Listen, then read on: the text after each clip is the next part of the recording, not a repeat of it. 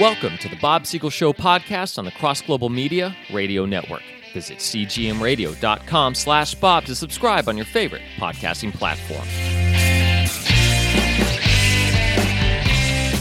Welcome to the Bob Siegel Show. Our theme, Christianity and its relationship to politics and pop culture. A pop culture edition today, another chapter in Bob's musings on life. Say, have you noticed how drive-through automatic teller machines also include writing in Braille? Now think about that. Braille.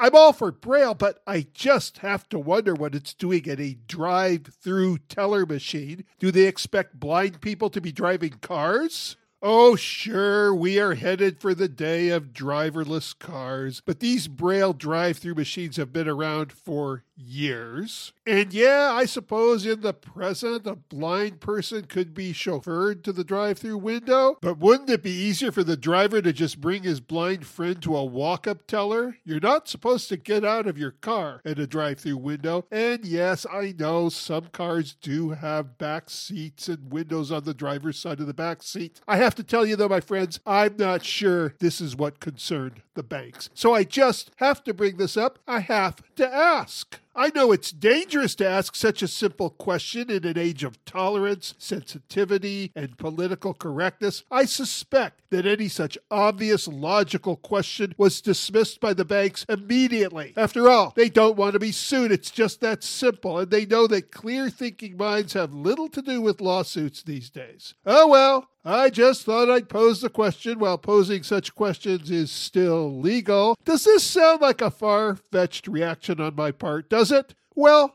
consider this other fun fact. Did you know in some circles it is now considered insensitive and politically incorrect to describe a house or apartment for sale by including as a selling point on the brochure, house has an ocean view? Now, why would that be wrong? Why? You guessed it. By including the word view, you are being insensitive to blind people. Naturally, I can't even imagine what it's like to be blind, and I have nothing but admiration for people who go their whole lives or much of their lives that way, making their way through this world with that incredible challenge. But you want to talk about sensitivity? You want to talk about insensitivity? Why insult blind people with such utter nonsense? This is Bob Siegel making the obvious obvious.